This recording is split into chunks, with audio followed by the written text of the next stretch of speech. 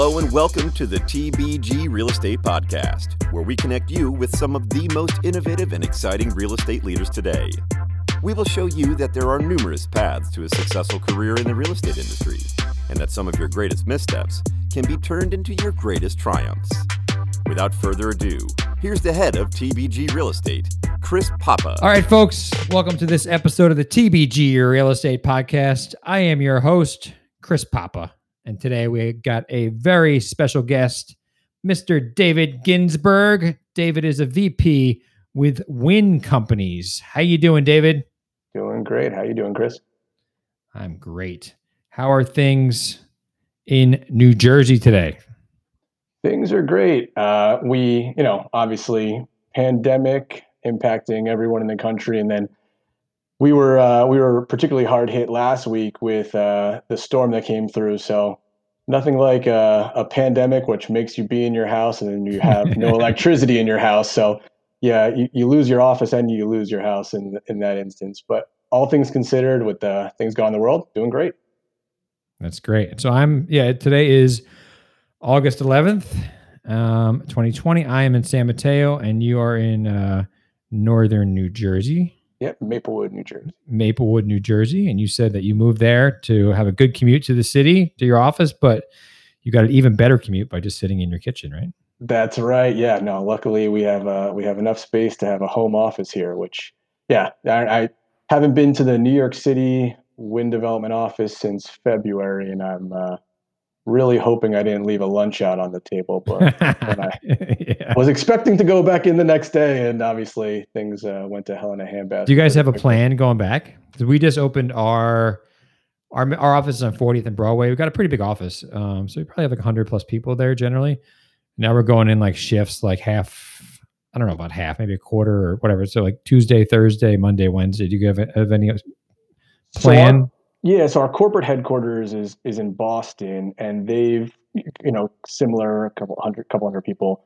They've been doing shifts, couple days on, couple days off shifts of getting people in and out. I think they're realizing the elevators end up being the biggest challenge on things. Yeah. In the New York City office, we're a small office, so at this point we're all working from home, and quite frankly, it's we all commute on trains in. So until folks really feel comfortable riding the train back in and out of the city, I think that's going to be the biggest factor. But luckily everyone's learning to work from where they can, their kitchen, their bedroom, wherever, closets, home offices. So yeah, why don't we transition? Why don't you tell us about WinnCompanies? It's based in Boston, but you're in New York, and how'd that happen? Tell me about what Wynn and what you guys do. Yeah, so WinnCompanies is a almost 50-year-old family-owned development company founded by Arthur Wynn, now run by his son, predominantly run by his son, Gilbert Wynn, who's our CEO. Company's broken up into three arms. We have a third-party management arm under the Wynn Residential name and umbrella. So we manage about 105,000 units nationwide. I think we're the largest manager of affordable housing in the country, and one of the largest managers of multifamily residential overall. Then we have a military, Wynn Military, which is our military management arm, which manages, I think we're the second largest manager of privatized military housing, huge portfolio as well. Not really my specialty, but really cool. Manage places like Fort Drum, Fort Hood. Those are good contracts. You don't even think about that in real estate, right? Like the military. Yeah. There must be good contracts to get. And really interesting stuff. I mean, I had the opportunity to go down to Fort Hood this year, and it's like, it's not even just a city on itself. It's like a small state. I mean, especially with the security requirements to get in and out. There's literally grocery stores, hardware stores. It's like managing a small metropolis. So, So those are two parts of the Wynn umbrella, and then I work for Wynn Development, which is our development arm, predominantly East Coast, but we've got some ventures throughout the country.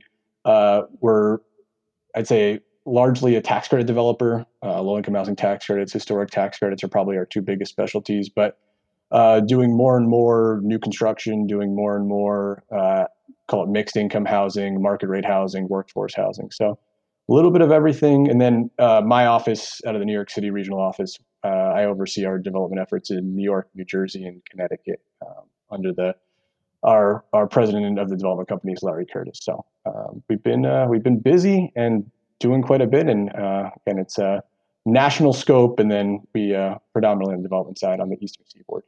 So when you develop affordable housing, tax credit development, new market tax credit, like how does that work? Like are you doing, you said there's some new development. Are you going in and like finding old buildings in Brooklyn or something and then converting them? And it's like, tell me about how the process is. I know it's a pretty.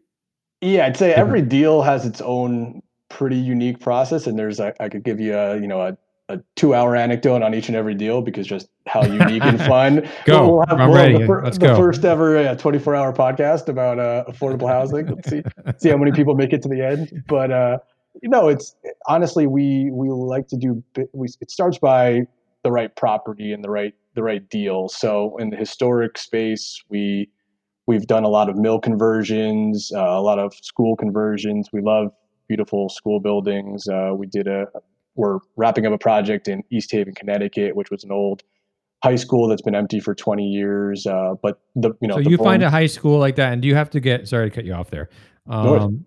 You find a high school, or somebody does, or a school, and say, this, I can see housing in here, right? And then how do you get it to be certified or as affordable? And then you have to go to like the town and say, hey, can we convert this school to affordable housing? And do you have to what's the process there? No, it's a pretty complicated process. And I'd say to your other point of where do you like to, what starts off this process? We like to do business in places that want us to do business there, quite frankly. So that's, and that starts at the state level. There's certain states that have the financial resources, supported loan programs, tax credit initiatives at the state level that make doing real estate development in the affordable space or workforce space feasible. So it all comes down to financial feasibility because these projects, whether new construction or historic adaptive reuse, are certainly expensive. Just by virtue of being affordable housing doesn't make building the building or creating the project any cheaper. So it's working in places that we know are going to be welcoming and then crafting the development scenario that fits the local politics, the state politics, the capital stack. So, they're from senior housing to family housing, is this going to be all affordable or can this support some mixed income or market rate housing? Is this going to be a 4% tax credit deal or a 9% tax credit deal? What kind of subsidies are we going to chase? So I'd say it's definitely an art and a science, probably not just one or the other, but it's, finding the location, finding the buildings, and then ultimately having the local and state support to make the capital stack happen. And so excuse my ignorance, but I am familiar with tax credits. Is that the same kind of tax credits you get when you're buying a tax credit building? Are there different ones that are designated strictly for development? Yeah, so the low-income housing tax, or the historic tax credit program and the low-income housing tax credit program are the two that we probably utilize the most. You mentioned the New Markets program before. We've done a couple of New Market tax credit deals in Lowell, Massachusetts, and in Rochester, New York. Those are, extremely complicated deals, typically more for a mixed use with some commercial component. But usually we're using the low-income housing tax credits and historic tax credits. And the low-income housing tax credits, there's effectively two different types of tax credits. Either your 4%, quote unquote, as of right tax credits, which not necessarily as of right, but that give or take cover about 30% of your project costs, depending on basis, there's some bonuses for being in certain census tracts. And then there's the highly competitive 9% low-income housing tax credits, which are allocated. Each state has a certain amount, and they come up with a funding plan where they prioritize different things in different states. It's really like most states view it almost as a funding allocation plan, and it'll prioritize things like access to transportation or building, not near things like landfills or nuclear plants, or you'll see priorities for being in a high performing school district. So there's sort of two different things. The 4% program, which you then need to find other resources to fill the capital stack, or you apply for these highly competitive 9% resources. So back to your original question of where do we look? Sometimes the simplest answer is we try to reverse engineer some of these priorities and focus on doing deals in regions or areas that we know are going to score well, because again, these are unbelievably competitive. I mean, 1 in 10 projects getting funded in around, and all great projects with great merits, with full political support.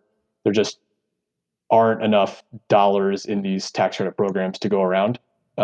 As it currently stands, there's some legislative changes that may help that, but in general, it's super competitive, and you're competing against highly competent other private development companies, nonprofit development companies, CDCs, public housing companies, housing. Why would they choose you over a certain, like, what makes, not you particularly, but why do they choose one or the other?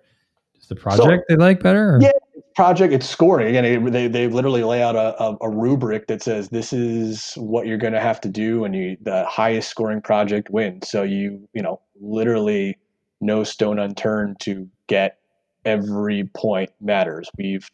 We've lost funding rounds on deals that everybody loved. That I think we would all locally, statewide, would love to have attended a groundbreaking on, and we lost by 1 point, or we've lost on a tiebreaker down to pennies on certain things. And it's just the nature of there's not enough resources to fund every project, so they have to come up with some, call it, mechanism by which to allocate resources to certain areas, certain geographies. And I think each state takes a different approach. We see wildly different scorings and priorities for New York, New Jersey, Connecticut. There's totally different benefits for each one of them, and totally different ways that they choose to select. And so again, it's really knowing. You gotta do quite a bit of know your audience. Make sure you're ticking and tying every little thing that you can to make sure you maximize the competitiveness of each application. So it's interesting because you want to maximize a project from its political support and its community support, and you design it to be as beneficial as possible and work financially. But then at the end of the day, again, it could come down to as simple as 1 point being within a half mile of a train station. And if you're 3/4 of a mile, you don't get the point, and the project could not get funded. So.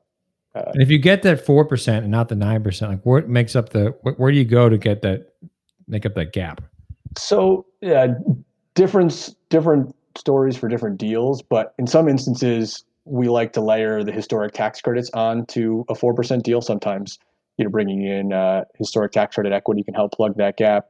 And then for a lot of these transactions, it really comes down to state subordinate loan resources. So they'll have low interest rate loans, 1% loans for, typically they're allocated to different programming. So middle income housing, or new construction for supportive housing, or veterans housing. So you'll see different loan programs established that help fill that gap. And then obviously you have, call it, your traditional real estate sources. You've got your debt and your equity, but in terms of plugging in the affordable world, plugging that gap, often it's coming down to where can you maximize state and local resources. Come down to local home funds, operational subsidies, project-based vouchers, things like that let you drive your debt up and ultimately plug that gap. Because that's really what you're doing on these deals, is you're trying to make a deal happen with rising costs, rising land values, rising operation expenses costs. Just every deal is harder and harder to do just because the costs are going up, and inherently in affordable housing, the rents are not necessarily going up. The rents are what they are. So what's happening is that gap is ever growing, and coming up with creative ways to plug that gap is really the name of the game. Why would a firm like Win develop affordable housing when it seems so difficult, when you could be developing like Class A apartment buildings where there's you don't have to worry about, it seems like you don't have to worry about all this stuff. Yeah, I mean, I can probably give you 3 different answers from different. It depends on which hat I was wearing. I mean, there's certainly there's a community benefit and socially minded aspect to it. Larry says we do well by doing good. So there's certainly that component of it. And I think that then there's also just there's a high barrier to entry just because of how complicated this is and the application process going in. I mean, you can't see it behind me, but I have got binders with thousands and thousands of page applications, again, to scratch each and every one of those points off of a checklist. So there's not that many firms. There's some really high quality, competent firms, but there's not that many doing this. So if you're able to establish yourself as a win, as somebody who's got there's not many firms with almost 50 years of experience doing affordable housing development and management that can say that. So basically, once you're in the business with a great reputation nationally and great reputation in the states you do business, it's that much easier to continue the momentum of doing more deals. And then financially, there's just in some ways it's reverse real estate compared to what a typical pro forma or underwriting would look like in terms of the way you look at returns. The returns are very different in the affordable housing world relative to what you would see if you're looking to a yield on a new construction deal or if you're just buying an existing asset. So a couple of different answers, and I think the most apparent answer for us is we like doing it. We're good at doing it. We've got a track record of success, and we find that the states that we do business in want to have us do the next deal and the next deal. So we'll keep chasing them. I think it's fascinating, all the different, like putting together the capital stack. Like, just how do you find all these little? You mentioned a bunch of different types of loans I'd never heard of before, and it's just like, I mean, where do they come from? Like, where do you find these? It's not uncommon to have a capital stack. I mean, if I don't know if I've done a deal with less than 6 sources in a capital. Like that would be a quote unquote simple deal. I mean, more reasonable to deal with 10, 11, 12 sources in the deal. And that's, again, the nature of these deals is being creative and finding solutions for gap filling. And that can be looking at, again, local resources, county resources, state resources, federal resources. There's a good amount of our job is being creative and finding ways to come up with solutions to make these deals work. Nice. So let's talk about David a little bit. David Ginsberg. You grew up, I think you said earlier, in New Jersey. Did you come from a real estate family? Did you come from a family that did like affordable housing? Like, where did the interest come from? Not in the least. No, my family, my grandfather actually owned a series of supermarkets in New Jersey. Oh, cool. So yeah, is his last name ShopRite? No, his last name is Shop. No, we owned food towns in New Jersey, and and we owned those for years. And my father then played poker. No, we're not a real estate family by any means. It's not in my DNA necessarily. But no, I think interest came from always had an interest in call it the built environment, urban spaces, urban design. I went to undergrad originally for architecture and then switched to urban studies at UC Berkeley. I've always had an interest in space, buildings, the connection between public policy, finance, and design.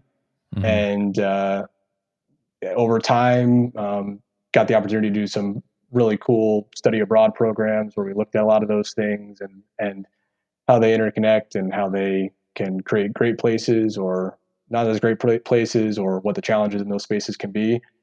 And then really worked in the public sector for a couple of years in Hudson County, New Jersey, Hoboken, Jersey City, doing some work there. And really wasn't until grad school, quite frankly, that I had an interest in specifically housing finance. And then affordable housing is just a niche area that I don't think that many people get into. My path to it is, quite frankly, being in, I guess, the right place at the right time, or asking the right question at the right time. I quite frankly took a class called PPD, Public-Private Development, and we had a guest lecturer one day who happened to be Larry Curtis, the president of our company, and Larry gave this presentation about how tax credits work, and I'm probably probably all of my answers so far have been paraphrasing Larry's lecture. If I really think about it from, I don't know, almost 8 years ago now. And Larry put up a map of where wind development does business, and the state of New Jersey was not filled in. And as a Jersey guy, I took particular offense to that. So I grabbed him in the lunch line afterwards and said, what's the beef with New Jersey? And he goes, no beef. Well, actually, Larry being Larry turned around and handed me a business card and said, do you have an internship? Which is just the kind of guy he is. So, cool. it's, and now we're doing a bunch of business in New Jersey. So it's a fun full circle story, but I think, more, again, predominantly my interest was just more in urban areas and the creation of space and sort of how those things interrelate, and found myself on the path to housing and haven't looked back since. Do you think having, I mean, I've heard of urban study degrees. They sound fascinating. I don't really know what it is. I mean, do you think, what do you do in that? Like, do you think it really, I mean, I'll say that I know developers can be anyone from like, guys going to great schools to guys who didn't graduate high school can be developers too, right? I mean, the barrier for entry into development is pretty, it's all walks of life, Yale to jail, as they say. But is it, I mean, do you think having that background in urban studies was beneficial? Did you learn a lot?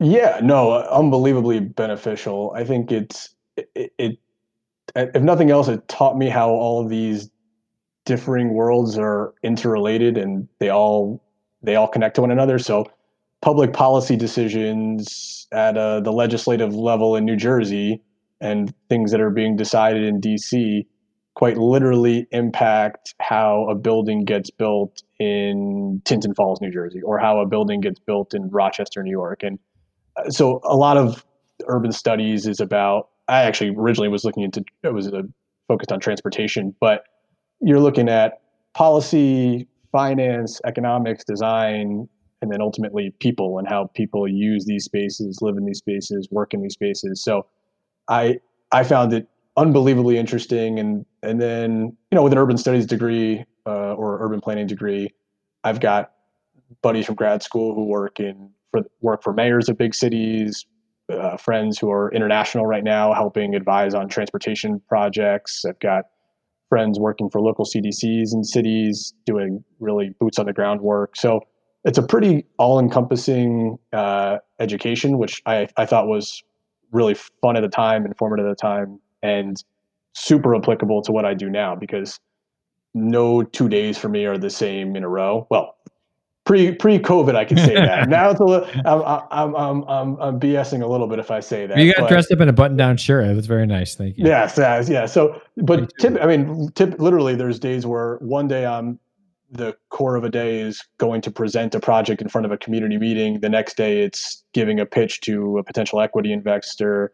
The next day, it's going to, beat up some RGC and subs on a deal to have them move the project along further. The next day, it's doing a design charrette and giving advice to our architect about how to make things more efficient. So it's really, ultimately, our job is to be the multidisciplinary thinker who understands why does that design decision impact this finance decision, and why does that matter for the community at large. And you keep telling me that this fence is super important. Why is this fence super important? It costs a lot of money. And it's because I remember the neighbor who was in the community meeting that said, I will veto this project and make your life a living hell if you don't put that fence up. So, so from that perspective, the urban planning background was extremely helpful, just to think about how the qualitative, the quantitative, the political dynamics all ultimately are critical to make a really successful project. Does it feel cool or rewarding to be doing this in like kind of your own backyard where you kind of grew up? Like you're like shaping the community and how it looks. And yeah, no, I think it's, in some ways it's scary. It's like God forbid I ever do a project in my hometown. I don't know if I have the chutzpah for it, but but it does make you think about every project we do is in somebody's hometown. It's in somebody's backyard. And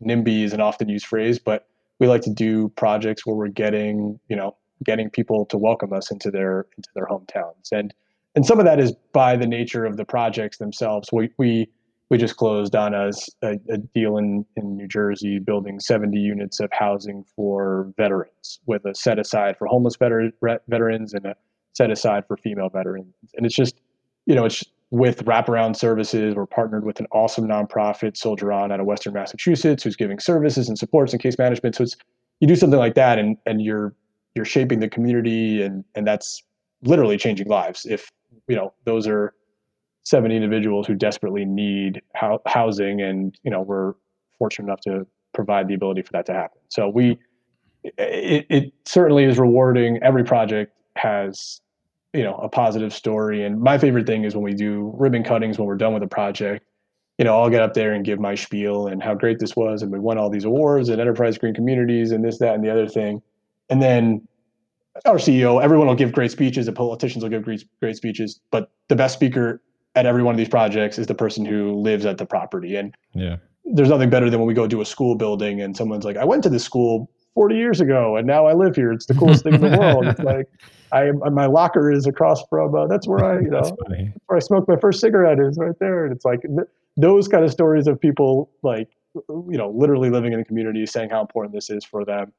In some ways, this could change somebody's life, letting somebody live in a neighborhood that they perhaps couldn't afford to live in, giving opportunities to their children to be in a high-performing school district that they may have not had the opportunity to be in, but for this affordable housing. No, it definitely makes the industry we're in that much more rewarding. And you worked for Hudson County, a division of planning. I mean, what does that entail? You think that was very helpful too for getting into development? Yeah, no, it definitely was. I learned a lot about how the public sector thinks and works and operates.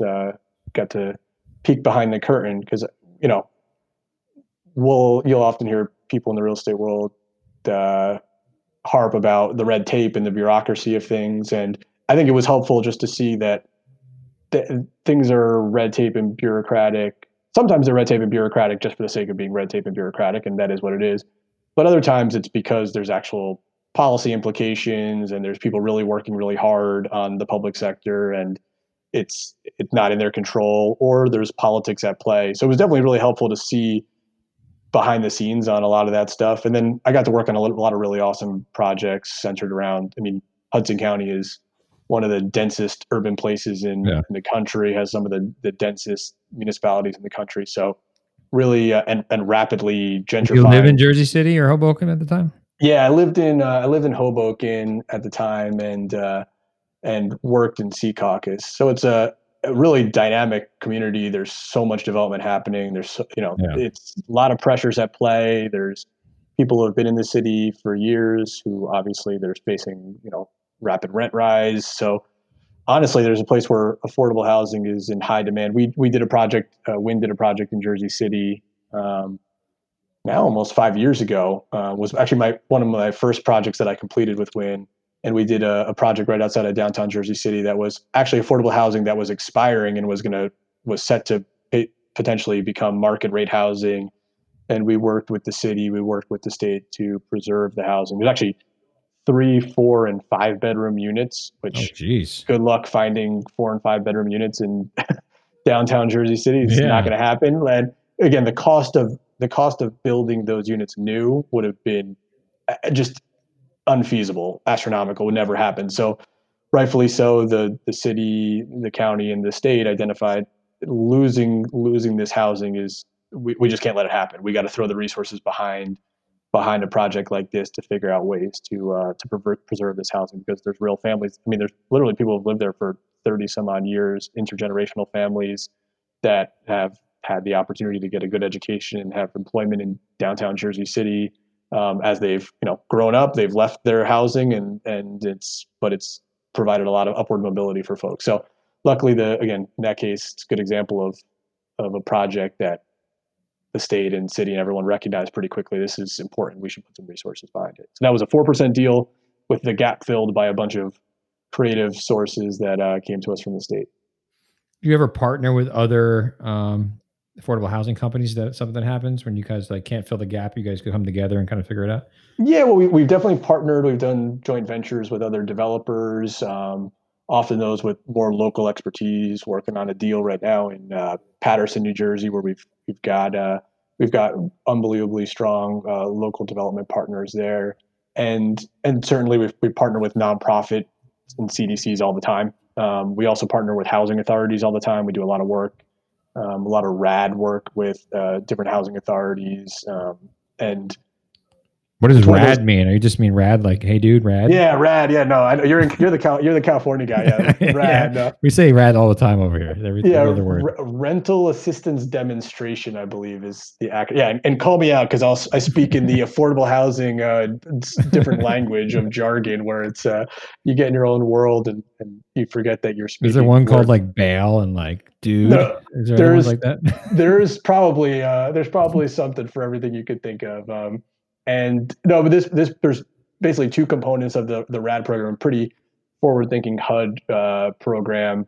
I don't know when it actually kicked off, but most of them are winding down. But there was RAD 1, which was basically allowed housing authorities to partner with private developers and do pretty large-scale recapitalizations and refinancings of their portfolios. Basically, get a lot of resources into public housing that otherwise probably couldn't have happened if just the housing authority was doing it by themselves or just the private developer was doing them by themselves. And then RAD 2 was a second component of that, which was a lot of legacy programs like there was an old 236 program from 40 years ago where you'd get below interest rate first mortgages, and everyone said, oh, well, let's not worry about what happens in 40 years. And then now it's 40 years later, and they're like, oh my God, what's going to happen now?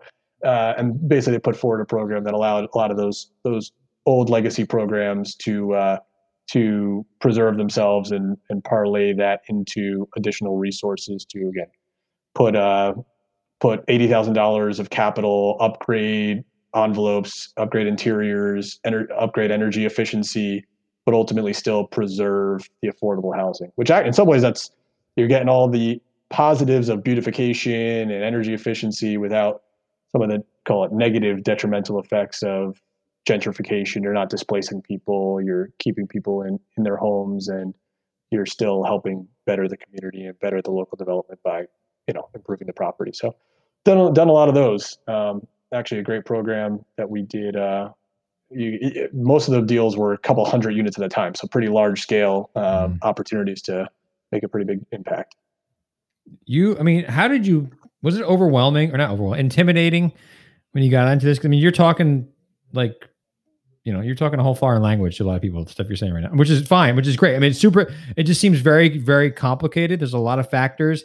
And it's like, when you got into it, when you were, started as an assistant project manager in 2014 and people were did you know any of this stuff, or like, how did you learn all this? No, I mean, some of it I picked up from a couple of coursework I did, but I don't think that there's the industry, the acronyms, the way our underwriting models work. You really gotta learn by doing. And I've learned by doing, and that could be on the public side or the private side. Just getting exposure to the way that these sources and uses work in these deals. But no, I'd be lying to you if I told you I walked in the door knowing what 10% of these acronyms were. But I was fortunate enough to have great mentors in the place that I worked. Part of the reason I love Win is that we're a big company with a national scale, but our development team is pretty lean, and it's pretty Gilbert and Larry and Adam are in the day-to-day, and if I have questions, they respond, and been great mentors. So quite frankly, it's just been fortunate to learn from, in my opinion, the best and pick up a lot of these things as you go. And then you just got to be a sponge, and you got to absorb it as you do it and use it for the next deal. Yeah, why do you think? What do you think has made you more successful and like climb up the ladders? Because I mean, behind the curtain, I asked someone higher up at Win who I knew, and he said you should talk to David. He's the one you should do this podcast with. I mean, what do you think? Why do out of all the people at Win, why would he point you out and be like, David's the guy? Like, obviously they think very highly of you, or I think they think about. I'm the podcast guy. I love podcasts, and I've got my deep voice, so it's appropriate. But very good voice. But what you're obviously a star at Win. I mean, they really like you. So I mean, what do you think it is about you that makes them think so highly of you and like have caused you to be so successful?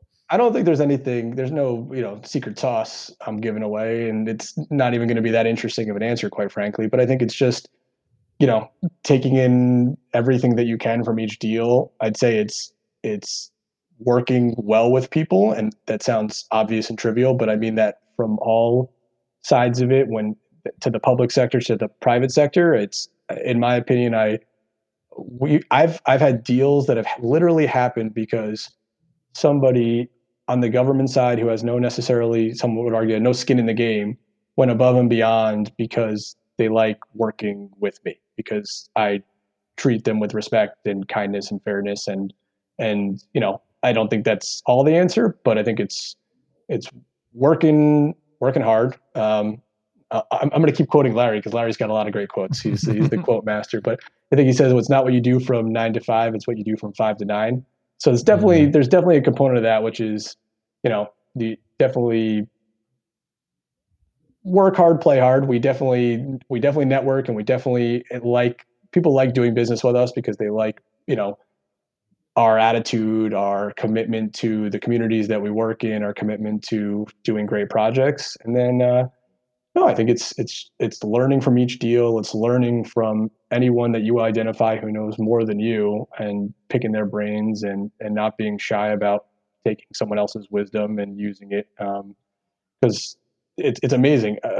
To the Hudson County point, there's projects I've worked on now where old colleagues or people I vaguely remember from 10, 12 years ago, that are coming up now, and there are resources on opportunities now, that I would never have thought of ever working with this person when I left to move to Boston for grad school. I didn't ever think that I'd be working with somebody again. And I think, in this business, it's all about networking, but it's all about networking in the right way and showing people what you can do with your project. So, yeah, I don't know. Again, I don't know that I have a specific answer, and hopefully, a lot of my success is attributed to the great team around me. So I work with awesome people on the construction side, awesome people on the sustainability and green side, and I use them. My success is built upon them. So a lot of kudos to the folks around you, and I think that's part of it is when you surround yourself with the right people. When you find somebody who you think is great, don't lose them. We go out of our way to make sure we try to retain folks that are clearly talented and on the rise, even if they might not know everything. Somebody who's got that fire in their belly to do more. Just put them on your team. That's awesome. And I mean, some of these people listening to this podcast are probably trying to get into development or learn more about affordable housing development. I mean, you went back to school. You went to a little school called Harvard. I think I heard of it. Some of us probably heard of it.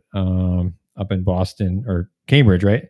Was it Boston or Cambridge? I don't know. Cambridge, yeah. Cambridge. Do you think going back to school was very helpful to you? I mean, what was that? If you want to get into development, would you? And someone's not really. For me personally, yeah. Yeah. I mean, educationally, absolutely. I think learning from my classmates. I mean, I was surrounded by some of the smartest people I've ever met from different walks of life from all around the country and the globe. And that was a huge resource. I mean, quite literally, again, the president of my current company was a guest lecturer at a class. Yeah, so it's like, it worked out for you. Yeah, I know. It's like, you gotta, put yourself in the right place at the right time. I guess in some hands that was a lucky situation, but I think, often lucky situations are what catapult people into positions that they're happy about. So no, for me, it was for all of those reasons. It was one of the better decisions I've ever made in my life was going back to grad school. I got to do an unbelievable trip to Mexico City and work with the Mexican government on an affordable housing project. Just so many opportunities that I've never would have had exposure to, but for going back to school and the opportunities that provided. Awesome, man. Well, thanks for your story. I mean, it's been great. Look forward to seeing. I mean, yeah. What are your plans in the next 5 years? What's Win doing? Are you going to develop all Jersey? I mean, how's the map look in Jersey right now? The map looks great, man. I mean, there's we've got a healthy pipeline. We're always trying to grow it. So Yeah, I wouldn't be a real estate person, and I would be getting scolded by my colleagues and bosses if I didn't make a pitch for if you've got an opportunity, if you know your old mill, your old school, or you know the right land site, send them our way. We're always growing, but no, we want, we have a great base. We've shown what we can do in up and down the Eastern Seaboard. We want to keep doing more.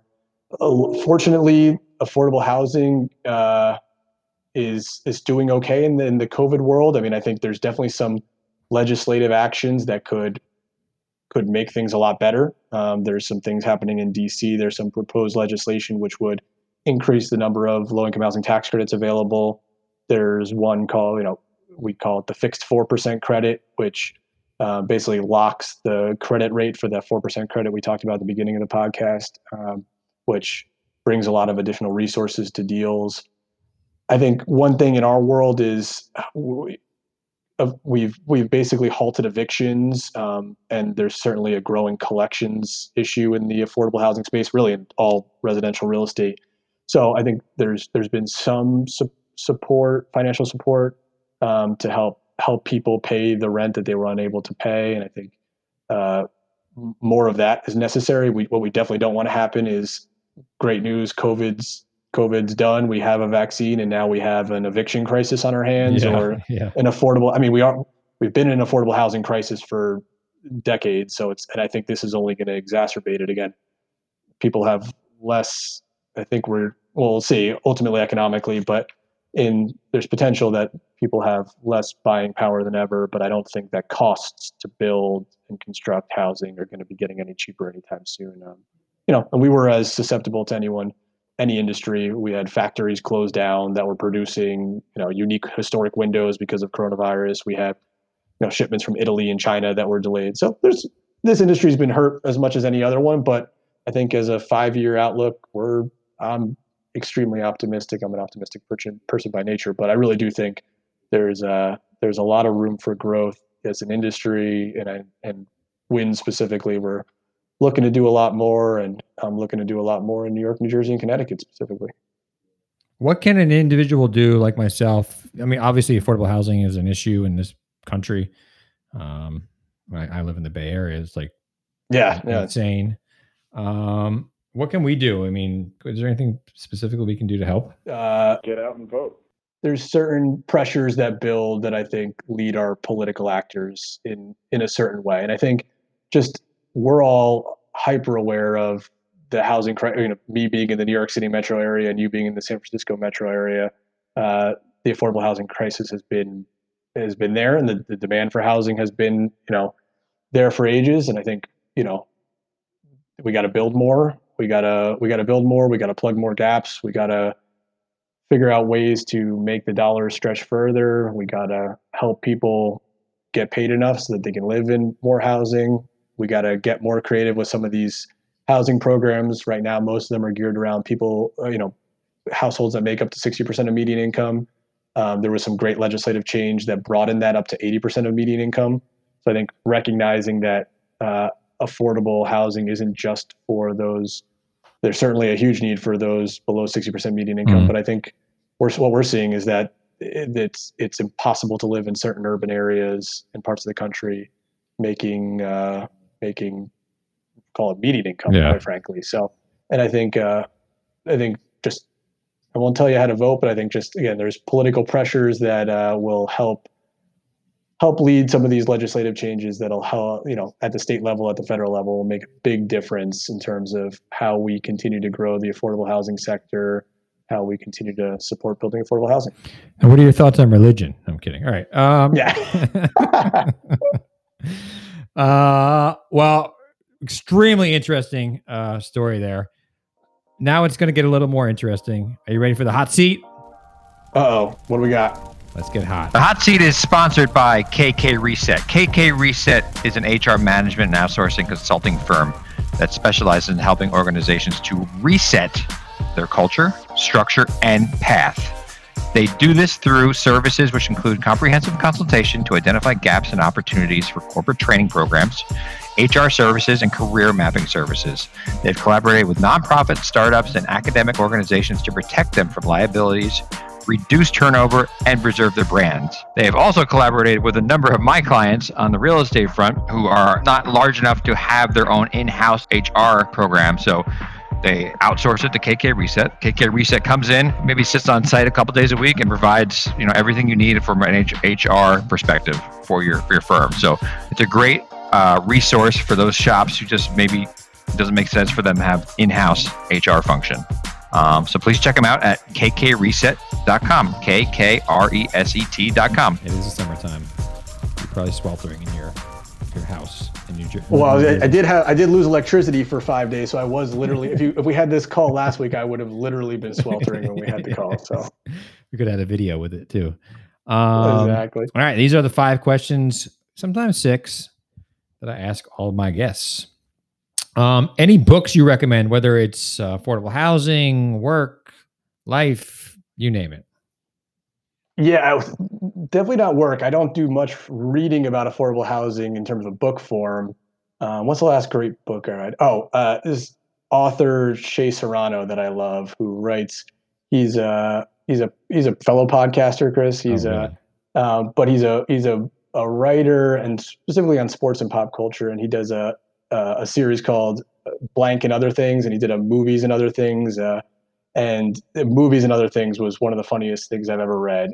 It's like an illustrated book. It's a light read, but with a lot of thought behind it. He talks about a lot of sports, a lot of movies. So if you're a pop culture fan, I think we all need a little bit of levity in coronavirus world right now. So Shea Serrano is a great source of getting some enjoyment out of this crazy world we're in. Shea Serrano, I love it. I love movies. I love sports. So cool. You're a big podcast listener. How about podcast recommendations? I probably The Big Picture. I'm a big movie guy, so it's a podcast about. Well, typically it's interesting. It's gearing up for the Oscars is usually what the podcast is about, and they analyze movies on a weekly basis. And right now, we don't even know if they're going to have an Oscars. Yeah. Haven't been to a movie theater, so actually, a lot of the podcast has been about the state of the movie industry in general, and interesting things to learn about in terms of how production shutdowns impact the industry at large. So I find that stuff fascinating. I love movies, TVs, pop culture. So Big Picture, definitely check that one out. I do not know that one. I know I'm reading. There's one that I do with movies with Admin Burke, whatever. He's he's the sports announcer guy who does the one with movies. I forget. That's right. Yeah, Big Picture. I mean, it's some of the Ringer podcast network. So it's a Big Picture, and The Watch is their sort of TV counterpart with Chris Ryan and Andy Greenwald, which is also they just pick a popular TV show and roll with it. Now, speaking of popular TV shows, I have I didn't ask this question pre-COVID, but during COVID, I'm kind of running low on TV shows. Do you have any TV show recommendations? Yeah, so let me think here. So the 2 things we've been watching, my wife and I have been binging 2 very different things. We're watching a TV show called Alone, which is it's a History Channel show where insane concepts, kind of sounds like Survivor, but is not anything like Survivor. They take 10 survivalist experts and put them out into the wilderness there's no camera crew. They film themselves, and whoever lasts the longest wins $500,000 or $1 million, depending on the season. And I mean, brutal, but feels kind of appropriate for the quarantine. Just to be like, sometimes I do feel like I'm talking into a GoPro. Yeah, makes sense. Yeah, it's so that one's great. And then we watched a wild German time travel show called Dark that had its 3rd season on Netflix, where unbelievable show, high attention to detail. Watch it in German with subtitles. It's terrible when it's dubbed. And but wild time travel things. If you're into mind bending kind of shows, it's like everybody ends up being their own mother by the end of the show. Spoiler alert. Those Germans, man. That's how it is, right? What do you like to do outside of work? So, I'd say trying to get outside a bit, because I've just told you how much I like sitting in front of the TV, exactly. Which I think I read a tweet that it was like by the end of COVID, you either be a hunk, a chunk, or a drunk. And there's 2 of those 3 that I might be in. It doesn't involve me getting a 6-pack anytime soon. So I've been trying to force myself to go outside. So I play basketball, which haven't really been able to do that so much right now. So my wife and I have taken up hiking. Oh, nice. Just together. We did a trip to Acadia National Park, Bar Harbor, Maine last week actually, and it was great. We're trying to figure out what can we do to get outside of our hometown and our home state, not necessarily be in a hot zone spiking COVID place, not get an airplane, but feel like we really took a trip. Yeah. So I recommend just getting out into nature and hiking and drinking great double IPAs at the end of the day. I think this whole thing is at least forcing me to explore like my local area. I've been going places. I've lived in the Bay Area for 10 years, and I'm exploring all these places I've yet to, for some reason, not go to. So it's been kind of cool. Same here. No, and trying to trying to support local restaurants. Everybody's hurting, and they're hurting as bad as anyone. So trying to find new places, mom and pop places that we never heard of, and grab takeout, whatever, and definitely eating our way through the quarantine. Now, what advice would you give to your 20-year-old self? Advice for my 20-year-old self. So I would say, sleep a little bit more, just a little bit though, because I think my lack of sleep and I think that's not. I don't want to imply that I'm just working hard. I definitely have a work hard, play hard personality, but I would definitely say sleep a little bit more. I'll probably come to my 60-year-old self will probably come to thank my 20-year-old self by saying sleep a little bit more. Now, I am a recruiter, so got to ask one question. What do you look for when you're hiring people and or looking for partners? Like, is it anything? It doesn't necessarily have to be a hard skill set, but maybe like a soft skill as well. Yeah, I mean, I think in our industry, it's somebody who's got that proactive mentality, is super self-disciplined. The way that we approach it at Win is there's effectively a one-person chain of command. I mean, you're running the show from looking for acquisitions of properties to doing the political meetings to doing the underwriting models to giving design inputs. So somebody who's got the ability to take that initiative on and nobody knows all those things. So somebody who shows the ability to absorb and learn things and has that hardworking personality. Again, that's sort of a general resume answer. Everybody's hardworking and creative on the resume, but I would say in terms of things that could differentiate you in our world, having a high Excel skills, showing comfort speaking in front of a group of people, quick on your feet. There's always a circumstance where you're going to be surprised by a question, surprised by an answer, quite frankly, and have to pick up and roll with it. So, and those are things that we probably get out of an interview process as much as anything. So, we look for people who've got the resume skills on paper, but then a lot of it is garnered from meeting someone face to face and seeing their personality type, seeing if they're a good fit for this industry. Because again, it's a unique, but again, unbelievably rewarding, unbelievably fun. I love what I do. I love the industry we're in. So if somebody's looking at thinking about the affordable housing industry, I would say, if you find it interesting, go for it. Try to find a mentor for sure. I think that's somebody who you can learn from and quite frankly, ride up the corporate ladder, because in my case, again, I've had great leadership, great mentors who I've been able to learn a lot from and put me in the position I am now.